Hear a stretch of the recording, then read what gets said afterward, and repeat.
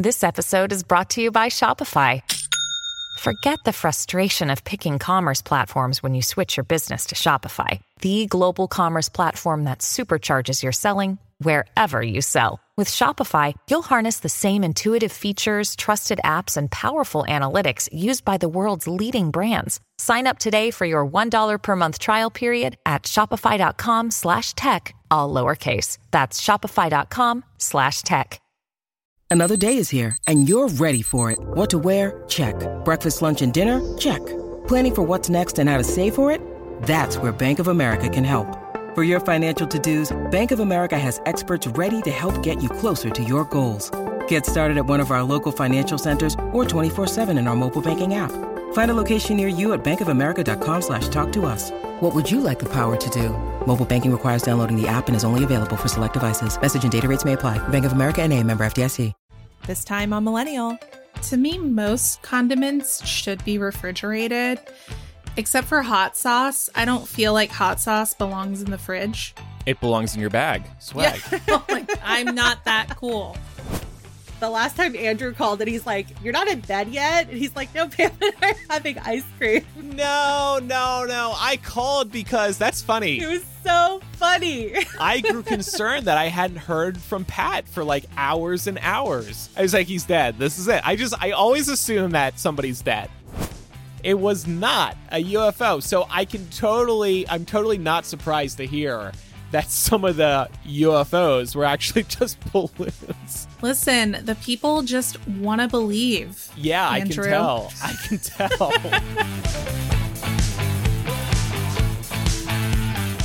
Welcome to Millennial, the home of pretend adulting and real talk. I'm Andrew. I'm Laura. And I'm Pamela. So y'all, I find myself in a bit of a conundrum this week. Usually, most mornings, I get up, I make myself breakfast, and that breakfast usually consists of a couple of eggs. I either make a nice wrap with a tortilla or, a nice slice of toast to have with it. But this morning, I used the last 2 eggs that we had in the fridge. And this is a problem because apparently there's a national egg shortage happening that may even be impacting people globally. But there are a couple of things that might be contributing to this.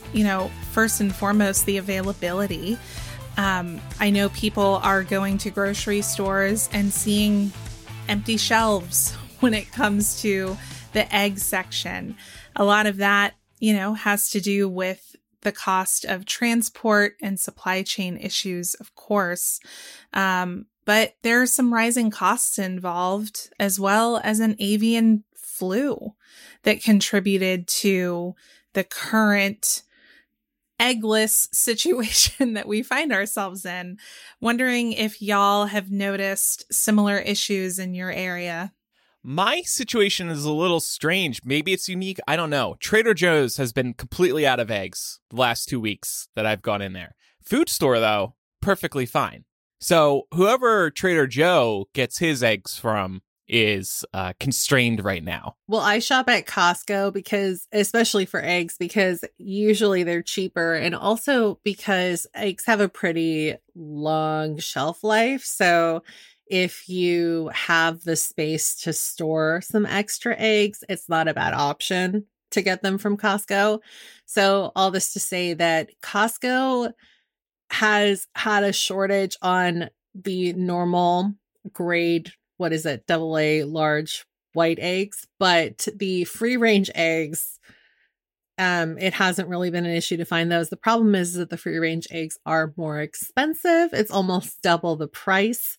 So that's been eating away at my wallet. And also there is a limit to how many eggs you can buy. So it's 2 cartons per member. Laura, when you looked at your final 2 eggs this morning, were you like, no? Kind of, but also I'm going to share, what some may regard as a poor life choice. I looked at my egg carton just to check the expiration date and saw that the expiration date was 2 days ago. And I was like, That's close enough. They're probably fine. So am I going to die?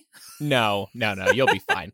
Those expiration dates, they're more like I can hear an email coming in now. It's more like a suggestion. It's more like a little sometimes tip. it's a Best Buy, which is not necessarily expired. Right, Best True Buy that. This is or what I purchase read. by. They tasted fine. Okay, good. Well, if you throw up mid-show, we'll know why. You didn't die, is what I heard. So I'm not dead yet. Pam, I'm so glad that you brought up pricing is an issue. I think for most people, the national average is that a carton of eggs, 12 eggs, costs around $4. But in most areas right now, the cheap eggs are selling out because of the availability issue, leaving only those $7 or $8 a carton organic or free range or cage free eggs that just are going to be a little bit tough on your wallet. So I definitely feel everyone's pain. My grocery store, kind of like Andrew was saying, is not having any availability issues, but the eggs are more expensive. Because it's those higher end eggs. Yep. Or the ones with chickens that are treated better. Well, Ugh. yeah. Yeah. Yeah. I will say, so the avian flu angle is very scary. I mean, tens of millions of birds were wiped out with this avian flu. And then, of course, once you lose those birds, you have to raise new ones, which is going to take months and months. So takes a while to fix this situation. Yeah, they had to cull infected flocks, and it resulted in around 44 million laying hens being depopulated is the word that this New York Times what nice article words uses. You and the New York Times are. That's a great word for murdered. You're right. Tens of Slaughtered. millions of chickens were actually murdered. Murdered. But hey, you got to do it. It's sad, but. Yeah, 100%. I mean, it definitely, it is a little bit unsettling, I think, for those of us who are watching The Last of Us right now, because our, our timelines and... Well, and with our alien talk coming up later today, too, it's going to be a spooky episode of the show. It is. I didn't even realize, I didn't make the connection there. Okay. Anyone desperate enough yet to raise their own chickens? No. I think about that on a normal year. Do you? Why? But here's the thing, because like you could save money that way.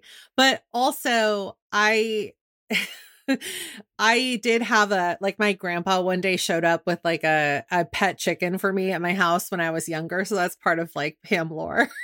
And I could testify to the fact that they're really messy and they're really hard to keep.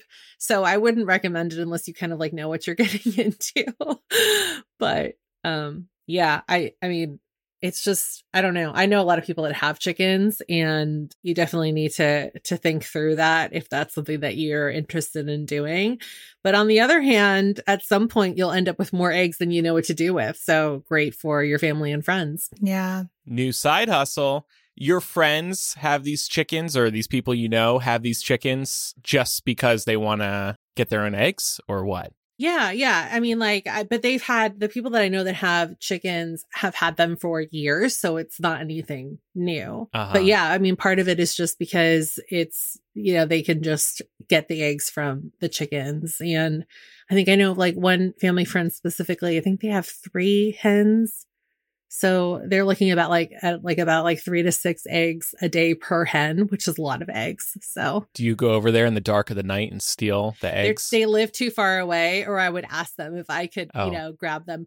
But it's kind of like weird because I don't really know how like pasteurization works. I really shouldn't be talking more about this than like maybe this last comment. But I've heard from these people that they last longer, like fresh laid eggs last longer if you keep them at room temperature. So I think that's the other thing too, is that you kind of have to keep them on your kitchen counter, and some people just don't have the space for that. Egg hacks. And then they're good for like 2 weeks or something like that, and then they start kind of going bad. So honestly, outside of the United States, a lot of countries do not refrigerate their eggs. Like when you go into supermarkets, the eggs are just out and people don't refrigerate them in their homes. I think that might be a uniquely American thing that we do here.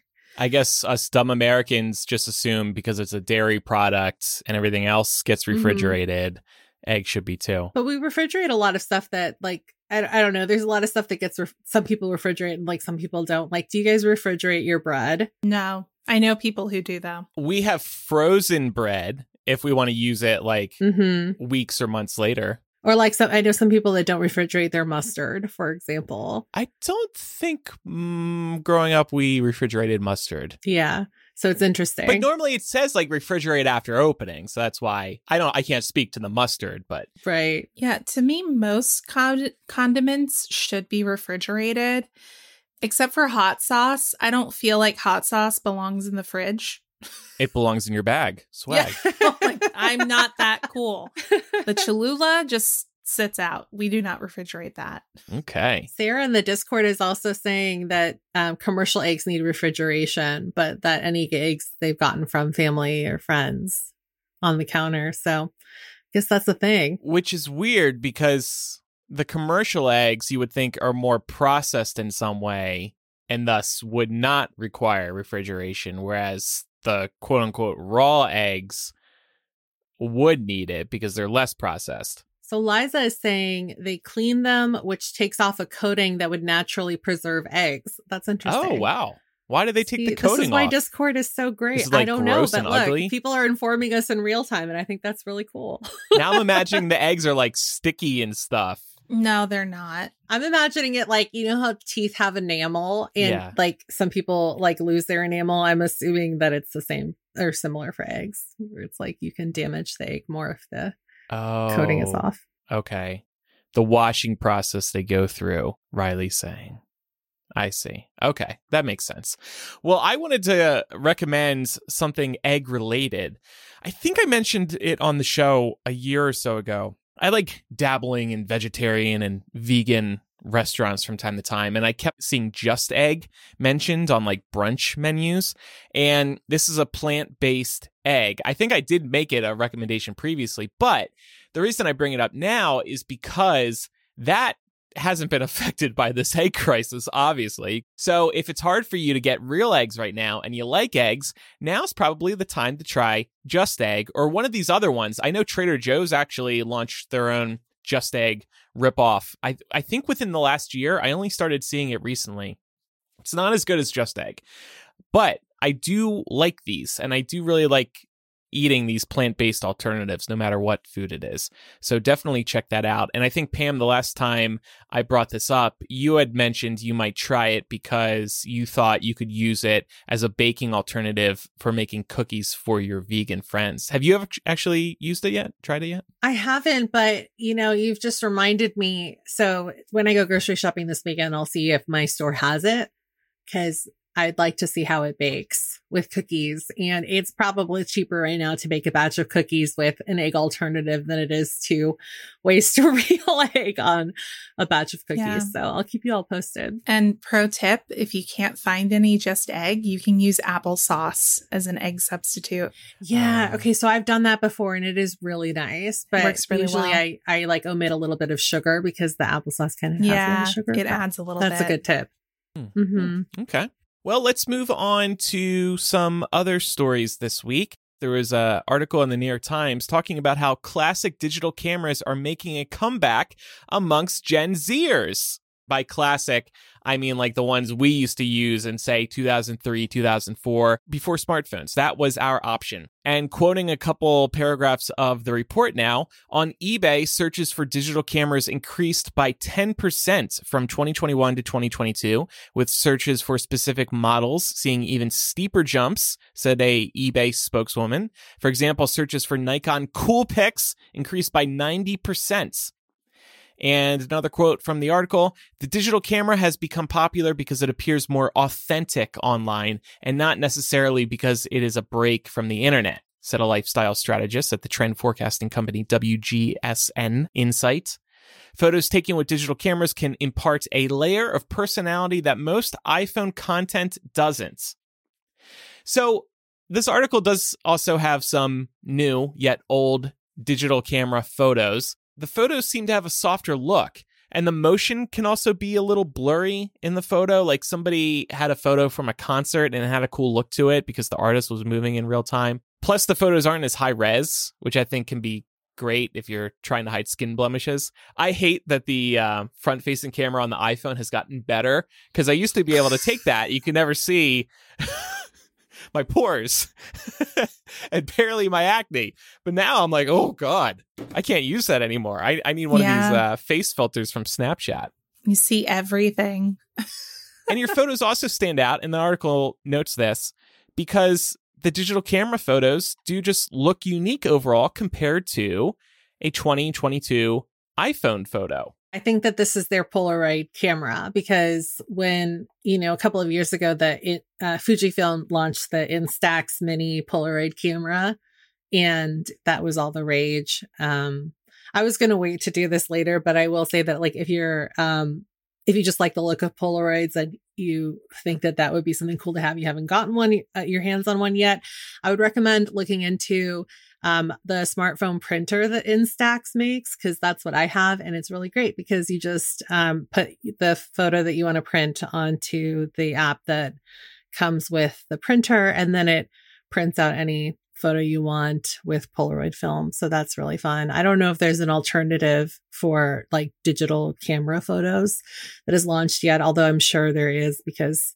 they're pretty popular right now. So I wouldn't see why somebody would get on that. I think there is something that's existed like that for a while now, actually. Mm-hmm. I've always been tempted to get one because I have a DSLR camera that I use when I'm out in nature, because that camera, even though the iPhone cameras are very, very good, that camera still does way better in nature in particular, I think, when you're trying to take those like big shots, especially if you want to blow them up. I also love this because what I hate about the iPhone camera is that if this is the one device you're bringing around, let's say you go to a party, okay, that's great, but you bring out the phone to take a picture and the damn notifications are on the screen. And it's taking you out of the moment. You're getting distracted. You might be getting stressed out. If you see a text there that's really annoying you, this helps people when they're in social events truly shut off from the internet world and just stay in the moment. I just think it's funny how every generation has these hallmark items that are just dead ringers for being a member of that generation. And then seeing the next generation adopt it and really embrace it. I think that a lot of times it makes people feel old. Not me. I think it's great. I love that the technology still works. It's really a testament to it. And it makes me wonder if there's going to be any attempts or efforts to try and revive the digital camera market. Yeah, I guess in response to this. I guess time will tell. Like, is this just a passing fad for Gen Z? Are they just going to enjoy these for a year or two because they don't want to bring back these cameras and then the cameras fall out of favor with Gen Z again? Maybe they get tired of carrying around the separate device. That would be my hesitation in 2023. Like, I don't want to carry around a separate device. I love having just my phone. I don't even have keys anymore. It's just my phone. And, well, my wallet, but that just snaps onto the back of my phone. So it feels like I'm only leaving the house with one thing. A separate camera, I only do it when I want to take photos like out and about in nature. The thing with Polaroid and what are those cameras, Pam? The Cool Pics? Is that what they're called? The Instax. Instax. The Instax Mini, yeah. Polaroid in 2008 halted production of Polaroid cameras, the ones that we know and love from the 90s. But people still wanted to use them, just like Gen Z is using digital cameras today. So Fujifilm took up the mantle and created those Instax cameras. And now those are the things that everybody uses. But it took, I think, a few years of like this persistent interest in the Polaroid cameras for Fujifilm to be like, well, fuck, we'll take up the mantle that Polaroid just put down. So I don't know. I would, but the other thing is, Laura, like they'd have to make the photo quality shitty on the digital cameras, and can they even do that? That's what I was going to say too, because obviously you can still go to Best Buy right now and buy a point and shoot digital camera. So not a DSLR, which is what you were talking about. But it's obviously going to have better quality because the technology is better than it was even back in like 2012. Right. And then the question is, can they even get those older parts? But I guess they could just put they could use like a brand new camera, like say Panasonic could, then just use the system within to downgrade the picture quality. Yeah. I'm sure there's an app that already exists Yeah, it's called Instagram. Yeah. No. Well, that too, but like that is like meant to mimic digital camera photos. I think that like, well, and obviously like this digital camera is a little bit different because you can buy, almost an infinite amount of space, like more space than you'll know what to do with. But, in the case of film, I think that film is alluring sometimes because you know that you only have a certain amount of space.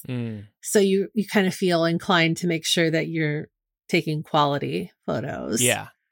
Or that you're picking and choosing when you're going to snap a photo.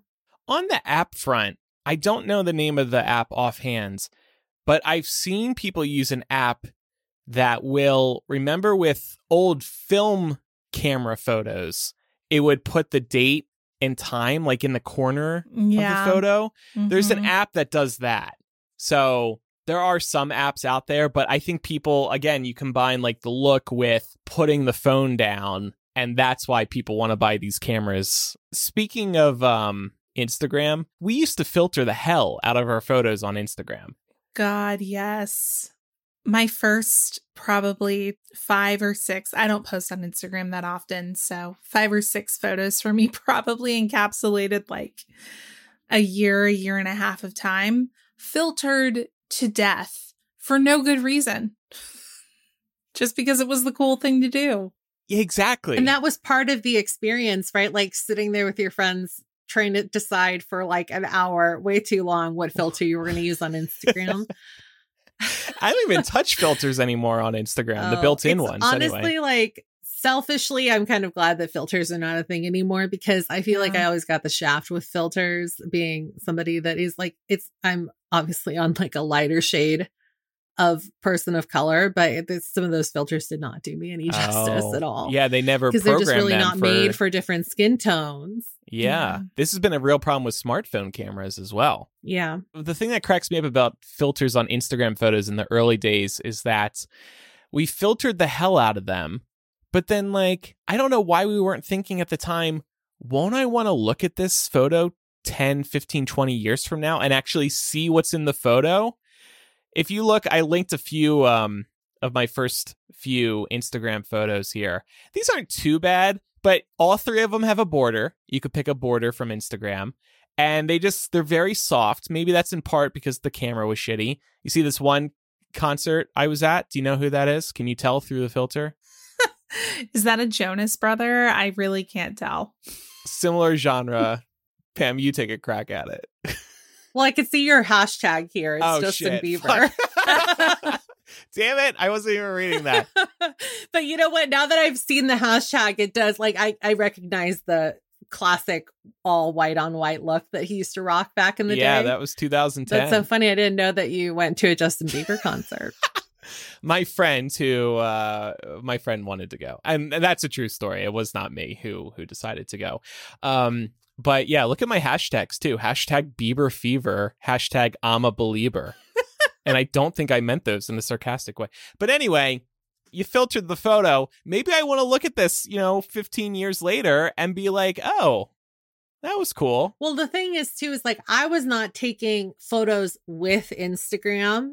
You know what I mean? Like, I was definitely taking photos with my phone and then uploading them to Instagram, which is fine. Yeah. But I just wish I wasn't dumb enough to delete the originals. Like, there's so many original photos that I can't find because I decided in the moment that the filtered one is the one I should keep. Right. And you can't get those back. Have any of us ever been that person who would always suggest to take a photo at like a social event? Yeah, I'm bad at that too. I don't even know that I would say I'm bad at it. I just don't want to. Yes. That's the thing. Like, anytime I'm at an event, and I don't begrudge people for this, just to be clear, there's nothing wrong with it. But if somebody's like, oh, let's take a pic, I'm immediately filled with dread because I'm like now it's going to be either a big group picture and, I have to make sure I don't look crazy in the group picture. Everybody, when they look at it to decide if it's cute enough, they're only going to look at themselves to see if they look good. And if they think they look good, then the photo's fine. Or if it's just a day where I'm just like not feeling it for whatever reason, I don't want to be photographed. So usually I'm just not a big fan of it. Yeah, I'm with you. I don't, because when I don't want to be like, let's take a photo, and then I look at it, I'm like, oh, fuck. I know, right? I'm with you guys as well, but we're horrible people to be trying around. to be better about taking pictures, because I think that like in the moment you never really want to, but then after there's like sometimes a small semblance of regret, depending on like who you were with and like what you were doing. Right. Yeah, that's true. Yeah. But the thing is like also I think, I don't know about you guys, but even just taking photos of things, I made a conscious effort a few years ago to try and be more present in the moment instead of just taking my phone out to take photos of things. So I've scaled back a lot more on that front too. And it just kind of like trickles over everywhere else. And so now I'm in a position where I'm just thinking like there has to be like a happy medium where you can just take a photo of something that you like and then be pleased with that and not feel guilty about it or anything like that. You know what I mean? Yeah. Pam and Pat forgot to take a photo the first time they met because they were in the moment. Oh, yeah, we did. And Pat was like, we forgot. I'm like, really? You forgot? But yeah, they forgot. Laura and I forgot too. Yeah, we forgot. Really? But Pat and I took a picture the second time. Yes. Yeah. Because I take a picture this time. I mean, honestly, that just goes to show that, we and then you and Pat, we were enjoying each other's company. We were living in the moment. Yes. He said that too. He was like, we were talking nonstop, Yeah. so we just didn't think of it. Yeah. I don't think. Both times Pat and I have hung out, we've stayed out like way later than I think the both of us thought we were going to stay out. So I think like that You kids. probably makes sense. I know. The last time Andrew called and he's like, you're not in bed yet? And he's like, no, Pam and I are having ice cream. No. I called because that's funny. It was so funny. We should have brought this story up on air, actually. I grew concerned that I hadn't heard from Pat for like hours and hours. And yeah, I called. I was like, what's up? It's because I stole your boyfriend for the night. I was like, he's dead. This is it. I always assume that somebody's dead when I don't hear from them for, X amount of time. We were in like the safest suburban town of San Francisco having salt and straw. Lovely. Delightful. The one exception, I am cognizant about taking photos with my sweet angel baby nephews, because those are moments you'll never get back, right? When they're 2, 3, 4, 5. So like this past Christmas, I was adamant about, and of course I don't care what they look like and they don't care what they look like. So I'll take a photo. Even if I don't want to post it, it's nice for me to have myself. That's like the one area where I'll be like, I'm going to take a photo. But otherwise, normally like my parents are really good about it too. Like if we go to my grandparents or something, I don't even have to ask. They just do it. They're in autopilot mode with that type of thing. So in terms of pictures I take, it's mostly my dog. Yeah, exactly. Like if you open up my camera roll, it's just a million pictures of Canella. Right. And nothing else. Fuck humans. Fuck friends. Really. It's a dog I want to remember. But I hate to be like, that person, but I think that that's also, you might never get that back. Yeah. You know what I mean? True. Like, exactly. I look at, when I was looking at older pictures for this segment too, I didn't realize Jasper's an old man now and I know this, but I didn't realize like how much he had changed. Yeah. Until I was looking at pictures of him when he was like a puppy. Well, speaking of the old photos, I thought what we could do is each of us find a photo taken with a digital camera back in the old days. And I have a really embarrassing one that I will share first. I'm going to pop this in the Discord and we can post these on social, I guess, if you two are comfortable. I'm not comfortable with posting this, but I know it'll do well. So, okay. So I'm fine with it. Here's a photo. Oh, baby Andrew. I took this photo in March 2005. I'm clutching my Mac Mini and kissing it, and I'm acting like I was caught by like a stranger. It's so lame. Oh, you're such a baby. The wide eyes. Oh my God, Camille said new screensaver alert. No. Wow, No. that is an honor, Andrew. Deleting in 3, 2, 1. I'm in my parents' basement. You could see children's toys. behind us. But yeah, I don't know why I decided to take photo. There's several of these. Of course, it's hard enough to share one, so I'll just stick with that. But yeah, so what's also cool, though, about digital camera photos is I can look at the info panel on this photo, and I can see what camera it was taken on. It was taken on a Kodak DX3600 digital camera, and I looked at these on eBay. I can get my old camera for $15, and it had a dock too, which I thought was so cool. You pop it in the dock, you press the button on the dock, and it automatically transferred the photos to your Windows 95 computer. It was the best. I don't think I can actually see what camera mine was taken on because I had to go get it off Facebook. Oh, okay. But I'll go ahead and throw it in here. This is a great representation of how, early digital cameras just made everything look blurry as fuck sometimes. Yeah. Describe the photo, Laura. Yeah, I was in Costa Rica. I think this is when I was still studying abroad, actually. And we were out having beers, and a friend of mine was being very camera happy at the bar, and I just had enough. So when she pointed it at me, I flipped her the bird. And I picture her taking this photo very quickly because it is blurry, so it just didn't have a moment to focus. And Chloe, please don't crop in on these photos. Leave them exactly as they are. Yeah. That's the fun, half the fun. You have to capture the aesthetic. I think, looking at this, I think I have a mouthful of beer. Just the way that my lips are pursed. Yeah, and there's 2 beers in front of you here on the table. Well, one's far away from you. Laura wasn't double fisting as far as I can tell. I mean, maybe. That's a good one. All right, Pam, your turn. Well, mine's not very fun, in the sense that y'all's are fun, but I picked it because I was just kind of looking for something that really kind of captured that look that I think is making digital cameras so popular right now. I'm just stalling for time while I pull it up because here you go. And hopefully it fits because a lot of these pictures were I felt like they were going to be too large for Discord. Too large. So anyway, this is because Discord has a minimum. This is just a Disneyland picture from I think it must have been 2009, but you can definitely tell to your point about how everything is all blurry that it all looks really blurry and fuzzy and stuff like that. It's softer. The flash was washing out the trees. Exactly. This is anytime you took a nighttime picture. And then I have brown eyes anyway, but I swear to God, I always come out with in half the nighttime digital camera photos, I have red eye. Same. Because yeah. That was another big thing too, is the red eye in all the pictures. My friends and I used to call it the demon eyes. Well, and some cameras had a red eye button on them, right? That could take care of that, I think. Yeah. You could alter them right on the camera, which is kind of cool. Yeah. So high tech. Now we don't even think about that anymore. It's just I don't know why. Does it do it in software anyway? Take out the red eye? I wonder, maybe just because it's not film.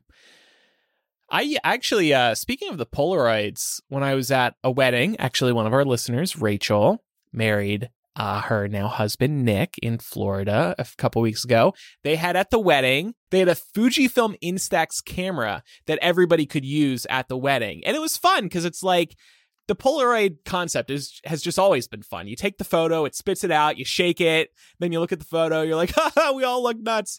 It's just it's such a fun party activity. Polaroids also, they have aged like fine wine, just like vinyls.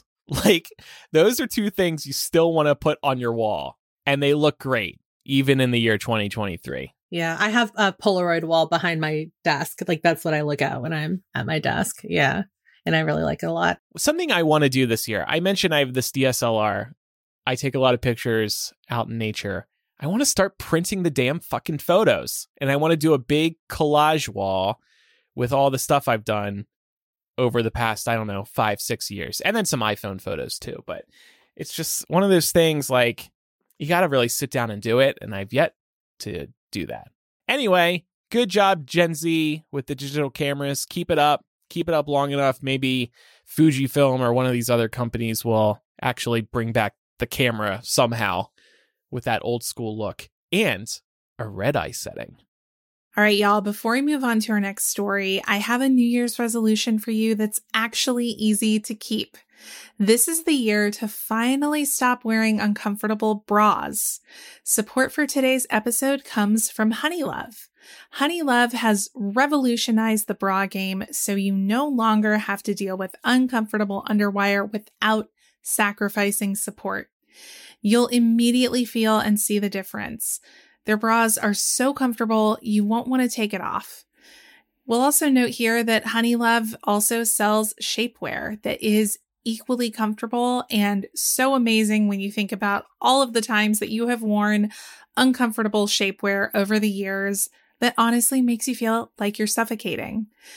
But Pam, you recently received Honeylove's bra. Yeah, this bra, they're not joking around, y'all. It's super comfortable. I love that you can easily adjust the straps so you can wear it like a traditional bra, but you can also wear it as a cross fit bra.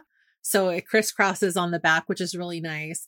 But it's super breathable, super soft. There's no underwire, which is so nice because it's not digging into your flesh, which I know anybody that's ever worn a bra before can attest to the fact that it gets really uncomfortable after a while. And it's got removable padding. So if you want to nix the cups, you can do that. I just love that it's so customizable. And like I said, it's super soft and really breathable. So it checks a lot of boxes and I would highly recommend checking it out. Yeah, that is so great to hear because particularly, in a post-pandemic world, I know I've gotten to the point where I no longer desire to wear bras with underwire in them. So now that I've graduated to this point in my life where I'm seeking, comfortable and attractive shapewear, Honeylove seems like it checks all the boxes. Yeah, definitely. I know that I have definitely transitioned into like my bralette phase as a result of working from home in the pandemic. So it's really nice to have, something like a Honeylove bra because it does make you feel a little bit more put together. You get a lot more support than something that's a lot more flimsy. And like I said, it really just feels really comfortable to wear. So treat yourself to the best shapewear on the market and save 20% off at honeylove.com with the code MILL. Use code MILL at honeylove.com. Cinched, snatched, and lifted. It's hot girl season thanks to Honeylove.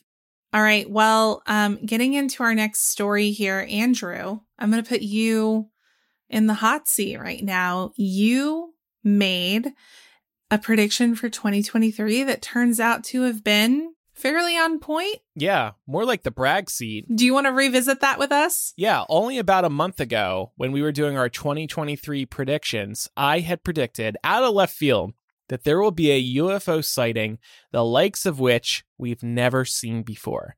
And here we are, a month later, with not exactly that, but a very interesting report. Yeah, so the U.S. National Intelligence Office has reported that they're now aware of 510 reported UFO sightings, which is an increase over the 144 compiled in the agency's first 2021 assessment. Now, I will note here, this is a very flashy headline. So this is a BBC article, but you can find multiple outlets reporting on this. Nearly half of the new sightings were deemed, quote, unremarkable and attributed to human origins. So to get a little bit deeper into that, of the 366 new reports, 26 were determined to be drones. Andrew, that was yours probably contributed to that. You're near Area 51. Oops. 163 were balloons. And 6 aerial objects were attributed to clutter, which I suppose can be air debris or pollution, things like that. To focus on balloons for a second, somebody who kind of believes in UFOs sent me a TikTok from Vegas last week being like, look at this UFO. Can you explain this? And they believed it. I look at it. Within a second of me looking at it, I knew it was a balloon. it was just so obvious to me, maybe because it was from I could tell it was from one of these new construction developments. And when they have these new construction developments, y'all may have seen this before, they put up a balloon so you can see it from far away. That was clearly what this was. But this person and this TikTok, because of course, when you pretend it's an actual UFO, this TikTok was buying into the idea that it's a real UFO. Like, this is why I can't stand TikTok sometimes. People are just maybe purposely misleading for the views, or it's just another reminder that misinformation is running rampant. It was not a UFO. So I'm totally not surprised to hear that some of the UFOs were actually just balloons. Listen, the people just want to believe. Yeah, Andrew. I can tell. There have also been, I don't know if you were still around, Andrew, but there have been a couple of cases in the LA area where there's like bright flashes of light in the sky. Do you remember these? They always go viral on TikTok. Oh, yeah. Where just looks like some bright light streaking across the sky, and then the government has to be like, oh, we were just testing something. But then everyone's like, but were you really? Or is this just a cover up? There's a lot of dreamers in LA, especially. It's like, oh man, they're high. They're like, oh, whoa, what was that? I can't believe it. They want to brag about how cool LA is. So they're like, wow, I saw a UFO. Well, although a lot of these new reports have been found to be human caused, 171 of the encounters still remain unexplained. But the interesting thing about this is that this report was issued in part to help destigmatize experiences with UFOs and improve air safety, which is an interesting point. They say that increased reports of encounters are indeed the result of a concentrated effort to destigmatize the topic of, they call them UAPs, unidentified aerial phenomenons. Apparently that's the new acronym for UFO, but I'm still going to say UFO. But use that to instead recognize the potential risks that it poses as both a safety of flight hazard and, potential adversarial activity, which is not at all a little bit daunting to hear from a government agency, but we'll leave that there. They also noted that some of these unexplained encounters demonstrated unusual flight characteristics or performance capabilities, which feels really vague, but I've heard this described before. It's essentially a flying object that is moving in a way that can't really be explained by physics as we know it here. And then, as a final note here, the Undersecretary of Defense at the Pentagon added that they have not seen anything that would lead them to believe that any of the objects that they have seen are of alien origin. But I kind of think he just has to say that. Laura's a believer. She believes that the aliens. I am a believer. Yeah. I am a believer. I'm glad you said that because... And I'm a believer. Hashtag I'm a believer. Really are two kinds of people in this world. I have to ask, can we do like a listener poll? What's more embarrassing, being a believer or being a believer? Great question, but... I mean, I think it depends on the year we're in, right? Yeah. I don't know. I don't know if I should have ever been a believer. Well, I'm glad that you brought up... me being a believer. Later on this year, we've actually chatted about it. We want to try and get an expert on the panel to talk about the likelihood of alien life being out there. But today we kind of just want to be unhinged and share our decidedly unexpert opinions on the topic. So to kick it off, I want to ask y'all, do we believe in extraterrestrial life? Yes. Yes. I do, so even we're though all believers. I joke around, yeah, and I'm not as extreme as like some people just want to think about it all the time. I don't care to think about it. Like, I don't think we'll ever see aliens in our lifetime or really hear about them, so it doesn't really matter to me. But I can't ignore the fact that we are one planet in a very, very, very, very, very large universe, and there just seems like there's other beings out there who can communicate amongst themselves walk or move or fly around, think for themselves, build things. Is it going to be just like, are they going to be just like us? Probably not at all.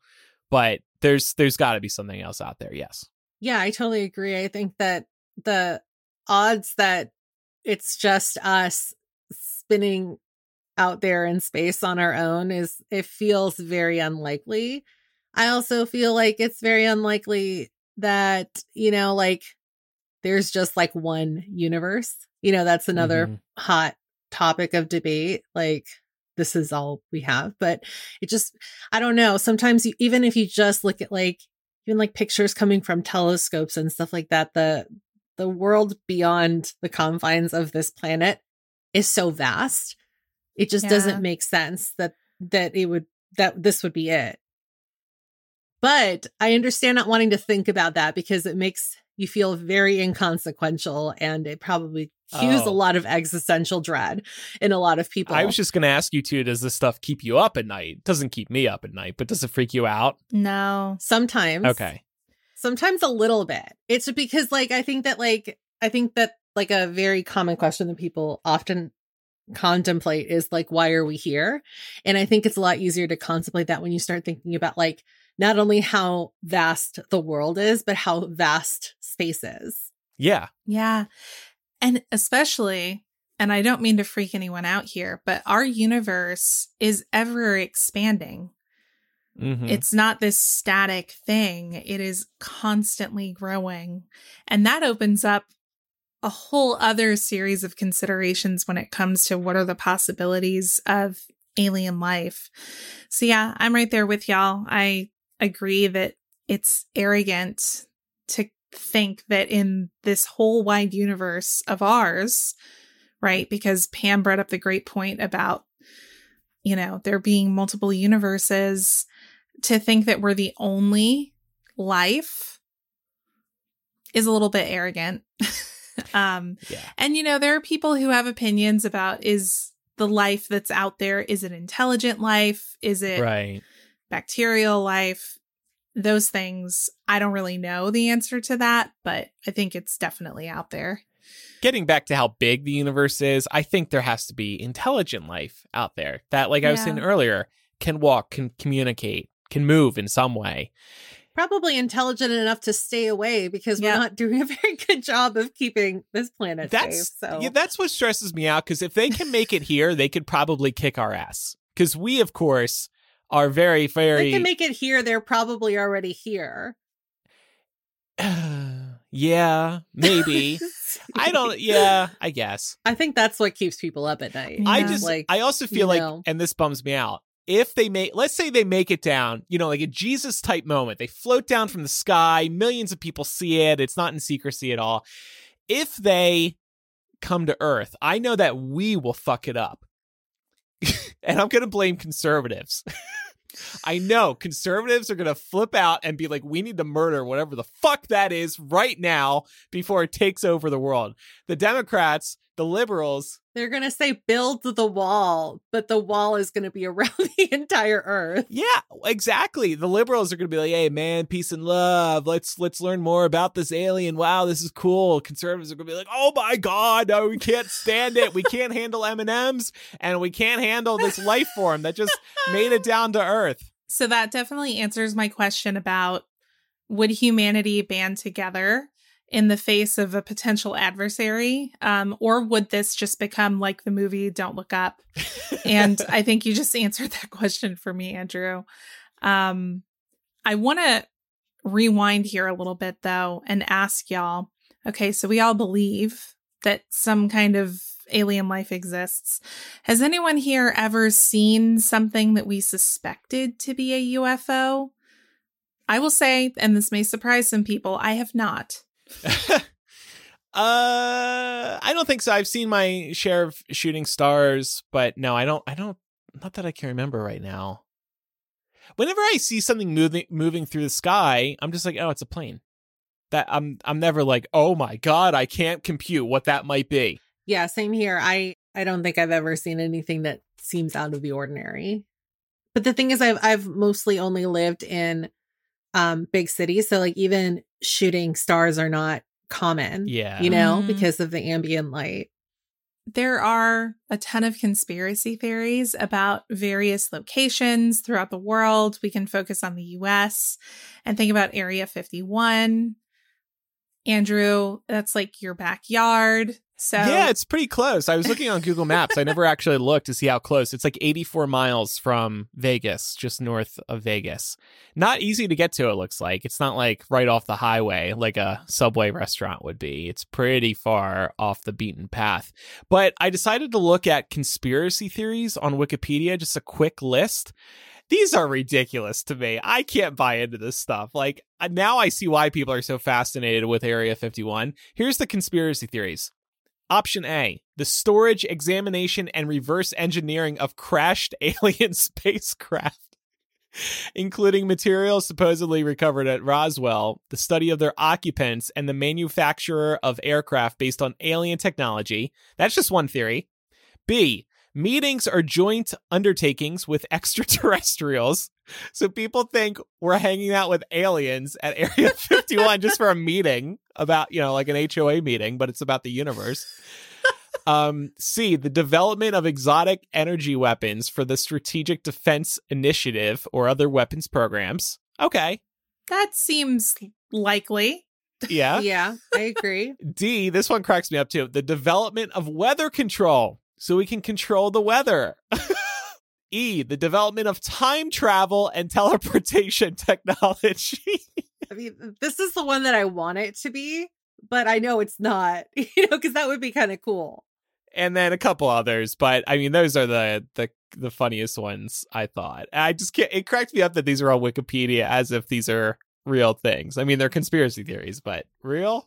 I hope I'm wrong. I hope one of these is true. Are you even surprised a couple of years ago, there were a bunch of people that showed up because they said they were going to storm Area 51. Yeah. Oh, yeah. I remember That's in recent history. That was great. And I think a federal agent was like, yeah, you want to try? Come fuck with us, see what happens. I think they were a little bit nervous because of the sheer amount of people who said they were going to show up. I don't think it ended up being as many as RSVP. No. Classic Facebook event. People say they're coming and then they don't. Well, I mean, the aliens presumably don't have access to Facebook to let us know when they're coming, but I wanted to ask you guys. We chatted a little bit about, have aliens visited Earth? Do we think that's likely? And as a follow-up question, would the government actually disclose if they did? I don't think the government would unless people saw. But that's the other thing. It's like we just assume that aliens are going to come down in secret. Like, sure, I guess they could be invisible, but then who discovers the aliens? Are the aliens going to know to go to the White House and be like, hey, we're here. Can we have a chat? Like, how do they get in secretly without that getting out? That's what I don't buy or understand. I know there are some theories that, and I mean, again, theories, very loose interpretation of that, but there are some who think that aliens might, if they have been here, be using our oceans to hide, which does make a certain amount of sense. The vast majority of the Earth is covered with ocean. And if you were to find a spot that was particularly remote, nobody would know. So that's, one possibility. Okay. To that point, I will say that there's so much of deep, like the deep, dark ocean that we have not explored yet. That's where like the creepiest stuff. I don't know if you guys ever get sucked into like the discoveries that scientists make from like the depths of the ocean floor. That shit is terrifying. Yeah. Prehistoric fucking nightmare fish. Demon. Yes. That still exist. Yes. And they're all Awful. just chilling down there and we don't even know. Yeah, honestly, I think oceans are scarier because there's so much we don't know. I think we know more about space than we know about our oceans, which is kind of weird. Must be because of the pressure, right? It takes and the oxygen that it takes to get down there. So yeah. Well, what would y'all do if we had some little green friends visit Earth? What would be y'all's reaction? What would you do? Would you want to meet one? No. I mean, it depends. Is it nice? Is it like E.T. nice? Or like, is it trying to kill me? Right. Are they trying to blow us up? Or are we just like hearing about it on the news? And like, it's going to be like the Mona Lisa. It's just going to be like a long ass line to meet this alien. And it's so much smaller in person, so it wasn't even worth it. After dark discussion today. I'd be afraid it's like giving off something that like would poison us. I'm so glad you mentioned that. This is a discussion that Mark and I have had more than once when talking about aliens. Shouldn't be shocking. But we've talked about, what would be the greatest risk of alien life coming to Earth. And we agreed that the idea of an alien race deciding that they want to invade us and attack us feels less likely. And what feels more likely is the risk of radiation poisoning, because who knows where the hell these things came from. Right. The kinds of bacteria and viruses that they could bring that, none of us have ever had any exposure to. So that feels like a more realistic consideration if you think about what's like the worst case scenario if aliens came to Earth.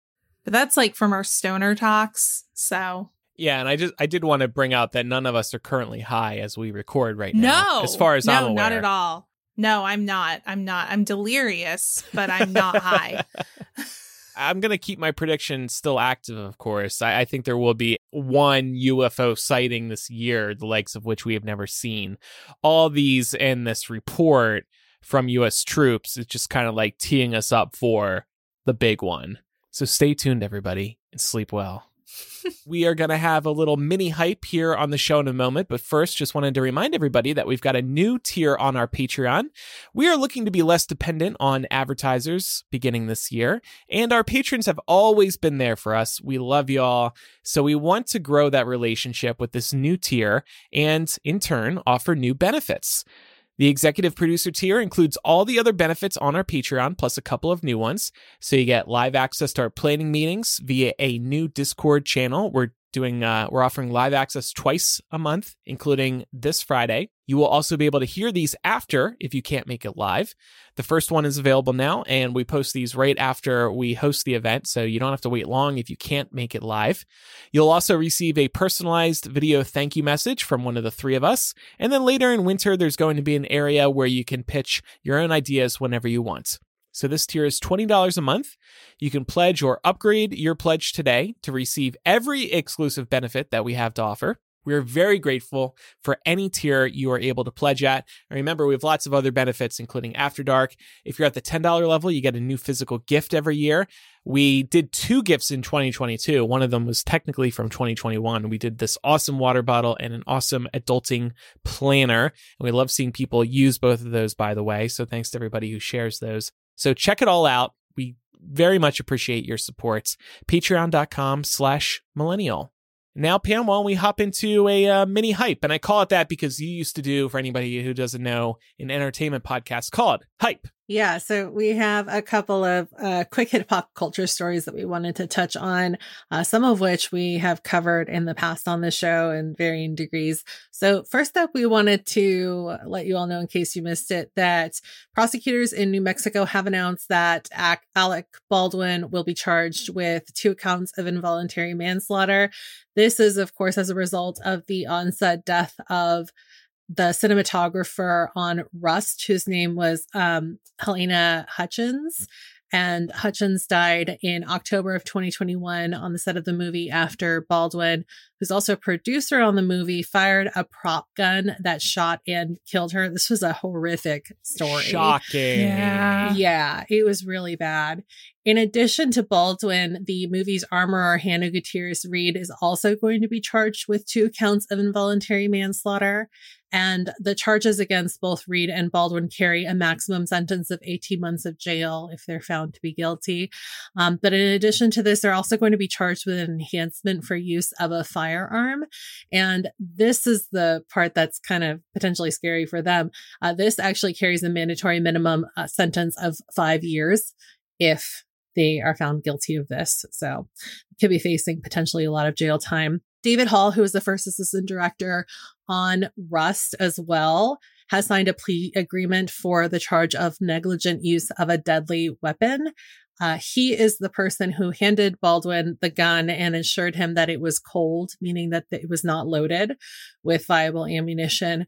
So he'll be seeing 6 months of probation, but serve no jail time. So that's where we are there. No pun intended, but the jury's still out as to what happens now. But this is where the story is so far. First of all, the story is just so sad all around.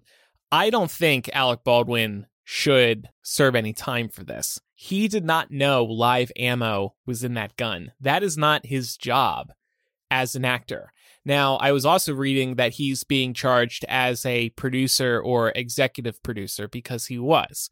But people on these sets have different roles to play. Alec Baldwin's role was not to make sure that the gun had real ammo in it that could kill somebody. It wasn't his fault. This is a really tragic accident. I can't imagine how he's feeling. Because he did pull the trigger, technically. Yeah. But it wasn't his fault that there was live ammo in that gun. So, yeah, I think it's really a tough case because there are also arguments being made about safety on the set of this film in general. And, you know, Baldwin being an executive producer on the film, some argue that the buck for that kind of thing should stop with him. And that there were corners cut when it came to costs around keeping the set safe and secure.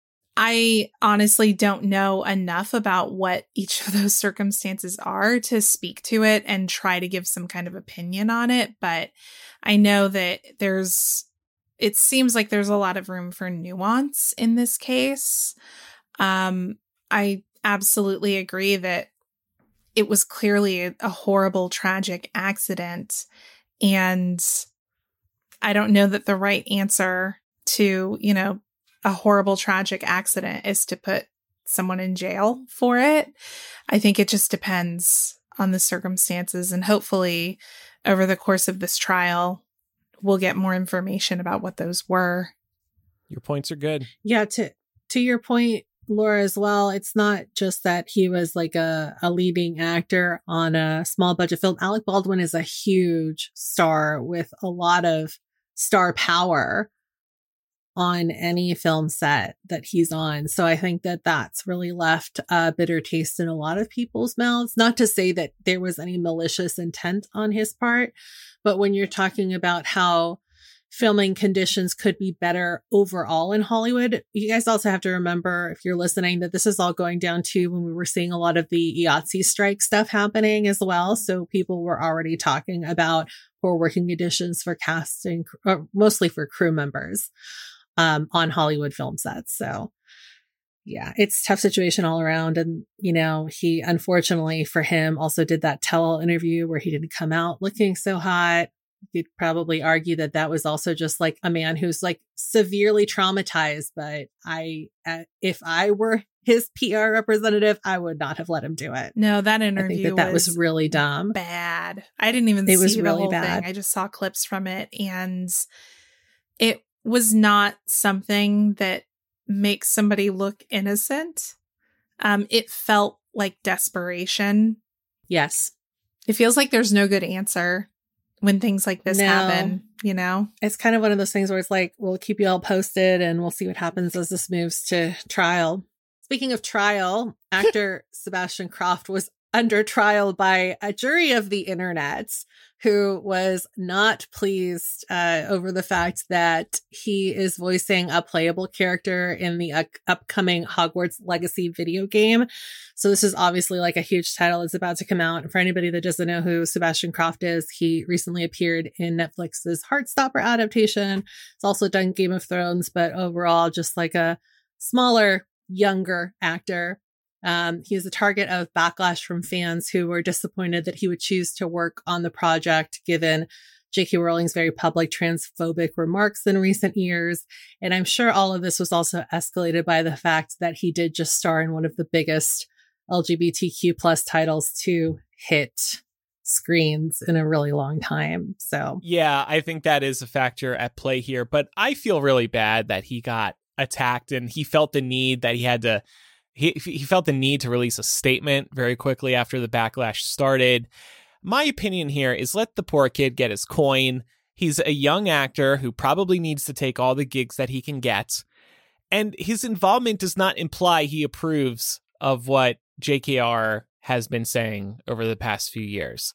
And by the way, other people aren't getting canceled over their continued involvement in Harry Potter. Lee Jordan, who had a role in the Harry Potter movies, is also voicing a character in this game. I don't see him getting attacked. Tom Felton, the Phelps twins, they have active roles in terms of Harry Potter events even today. They're not getting canceled and attacked. Every actor came back for the reunion on HBO last year. I don't see people freaking out at Dan Radcliffe. He was unfairly attacked. Yes, there's the Heartstopper angle, but I still think he was unfairly attacked. And I think he panicked because he saw a lot of people tweeting at him and it stressed him out. And then he felt like he needed to release a statement. It wasn't him who's been transphobic and problematic. So that just really upset me. I felt really bad for him. Yeah, well, and you can argue that if we are trying to hold on to our fandom and make it a safe space for everyone to be part of it, then we need people in it who are willing to speak out against J.K. Rowling's views, which clearly he is. And it does strike me as unfair. He's being hit with a lot more accountability, I think, because of being involved in Heartstopper. People see that and they're like, oh, here's this iconic piece of LGBT media that you were part of. How dare you not know better? It's a very, I think, unfair expectation to put on somebody, especially somebody so young, especially when, to your point, Andrew, there are other actors who are continuing to be involved. Yeah. I mean, not that it's the same thing, but we still have a fucking Harry Potter podcast. Right. You know? But like Sebastian, we're speaking out in ways that we are comfortable doing. And we think that by speaking out, it makes more of an impact than riding off into the sunset and y'all never hearing from us again. So yep. I've brought it up before, but everybody just needs to deal with this how they are comfortable. There's no one answer and direction to take, in my opinion. Let the kid get his coin. And you want to give us a couple quick hits, Pam? Yeah. So really quickly, today the Senate held its hearing for the Ticketmaster debacle. We spoke a lot towards the end of last year about why Ticketmaster could potentially be considered a monopoly as a result of the Taylor Swift Ticketmaster fiasco. So that happened today. There's some crazy highlight reels floating around online if you're interested in checking that out. I don't want to rehash a lot of it because I think a lot of the points that were brought up is stuff that we did actually hit on in our episode. So pat on the back for us for kind of hitting the bigger points that I heard being made as part of this hearing.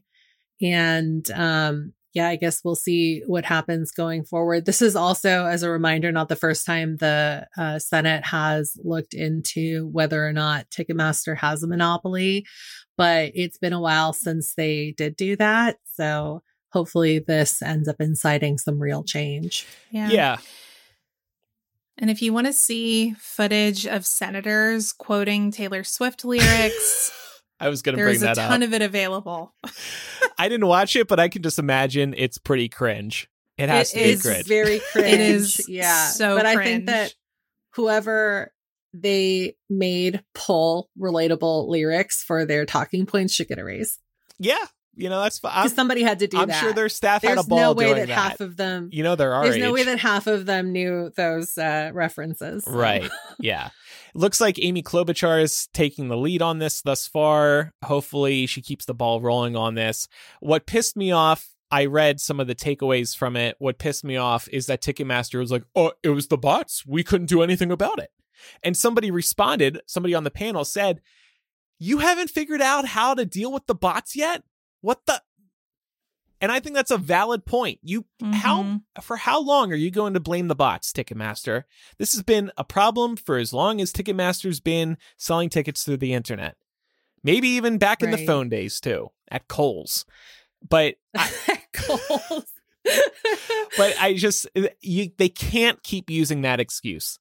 Move the fuck on and figure it out, bitch. Yeah. I mean, honestly, they really are taking this stance of being the fall guys. Like, oh, we're just like the bad guy middleman, and we're designed to take the heat off of artists. But, there's fact that proves that to be wrong. And to your point, there is stuff that they could have fixed a long time ago. And I really appreciated, aside from like the Taylor Swift references, I really appreciated that the Senate was really kind of digging in and forcing them to answer some questions, like how many venues do they actually own and stuff like that. And then the last little bit of entertainment news we wanted to make you all aware of concerns Netflix. For real this time, they are supposedly going to start cracking down on password sharing, which is bad news for many of us. I don't know about any of you, but I definitely split a Netflix account with people outside of my household, and this is what they're looking to crack down on. They announced this as part of a fourth quarter earnings letter that went out last week. So you'll still be able to share an account with multiple profiles, but only if everyone lives within one household when they start rolling this out. And anybody who wants to continue sharing with users outside of the home will be able to do so if they pay an extra fee to keep those profiles. No price has been announced for this. But this is definitely just a ploy on Netflix's part to get more unique subscribers. And that's what it comes down to. No price announced in the US yet. They have tested this in a few countries. I think it works out to like $4 or $5 US. It might be different once it comes to America. There's been a lot of jokes online about, oh, your ex will, maybe just because it rhymes, your ex will no longer be able to access your Netflix. Kind of rhymes. But people seem to really think that a lot of exes are hanging on to their exes' accounts. Do people really do that? I would fucking kick my ex off. I've heard of people who do this. It seems I've heard of people lot. who just hang out until the account owner eventually boots them. Yeah, and I guess it does make sense because once you're logged in on your Apple TV or wherever else. I know somebody who did this with Hulu. Mm-hmm. He stayed on because he was logged into his girlfriend's Hulu, and after they broke up, he was on there for a while. Yeah. Yeah. It was only when she got with somebody new that she gave him the boot. Yeah. So there's going to be some awkward conversations between exes, I guess. Hey, babe. Yeah. If you want to stay on my account, you're going to have to pay up. Venmo me a few dollars a month, which probably is not going to happen. It'll be interesting to see how this plays out because I think I brought up the example the last time we spoke about this. What if you're a parent and your kid went off to college and now watches your Netflix at college? That seems really unfair that you have to pay. Also, when your kid is in college, they, for tax purposes, are still considered a member of your fucking household. Good point. Fuck you, Netflix. Yeah, and the kid's still on the parents' insurance. Yeah. I think we got a lawsuit coming together here. Class action. Class action, baby. Gotta love it. But yeah, my family shares a Netflix, so I'm a little stressed about what's going to happen. I guess we'll just pay the extra. That seems like, because the alternative is you buy a whole other Netflix account and it's just going to be cheaper to add on additional profiles, so to speak. So Netflix, I did see, for all you exes out there still leeching on to old Boo's account, Netflix does offer a export profile feature now. You can turn on profile transfers. So you can bring all of your Netflix data to a new account. So if you do have to go, just know if you really want to, you can bring your profile to a new account. So they're getting ready. All right. Well, thanks, Pam, for those updates. Coming up in After Dark today, I'm calling this, the Places You Will Go. We're going to talk about if we've ever visited any cool pop culture sites in real life, And then we're going to talk about bucket list places we've seen in pop culture that we'd like to visit. And then we're going to talk about overrated attractions and events. So just a kind of travel and pop culture oriented edition of After Dark today. That's at patreon.com/millennial. And by the way, definitely check out that latest, I think it was last week. Did we do the Muggle Suck? Was that only a week ago? Wow. Yeah. It's been a long week, I guess. But we had a great new Muggle Suck last week. We read another old AIM conversation between Laura and I, very gossipy. And we talked about how our language has evolved over the past 10, 15 years as well. So lots of great stuff every week at patreon.com/millennial. Thanks again to everybody who supports us because we couldn't do the show without you. And now time for some recommendations. I already recommended a Just Egg, the plant-based egg. I want to recommend Eva NYC's Freshen Up Invisible Dry Shampoo. For anyone who had to give up their old dry shampoo after the FDA put out a recall for a bunch of drugstore brands. This is a brand that I would like to recommend because it's not amongst the recalled brands. It's a little bit more expensive, but still more affordable than some of the higher end brands. And it smells amazing. It genuinely doesn't leave any like weird white cast on your hair. So if you have darker hair, that's definitely a huge plus. And also just like I said, the smell is really good. A lot of times dry shampoos like set off my allergies or just smell too strong for me. But this has like a very nice, almost like, I don't know, like baked goods type smell about it that's a little more subtle. So definitely recommend. And I also already did my recommendation, which is the Instax mini film printer for your smartphone. All right. Couple of reminders before we wrap up today. Make sure you're following the show in your favorite podcast app so you never miss an episode, and leave us a 5-star review in Apple Podcasts or Spotify if you really like the show. If you have any feedback, you can write to millennialshow@gmail.com, or you can use the contact form or anonymous confessional on millennialshow.com. And then last but not least, follow us on social media. We are Millennial Show on Instagram, Twitter, and Facebook. And then over on TikTok, we are Millennial Pod. Thanks, everybody, for listening. I'm a Belieber. I'm a Believer. And I'm just Pamela. Aww. Bye, everybody. Bye. Bye.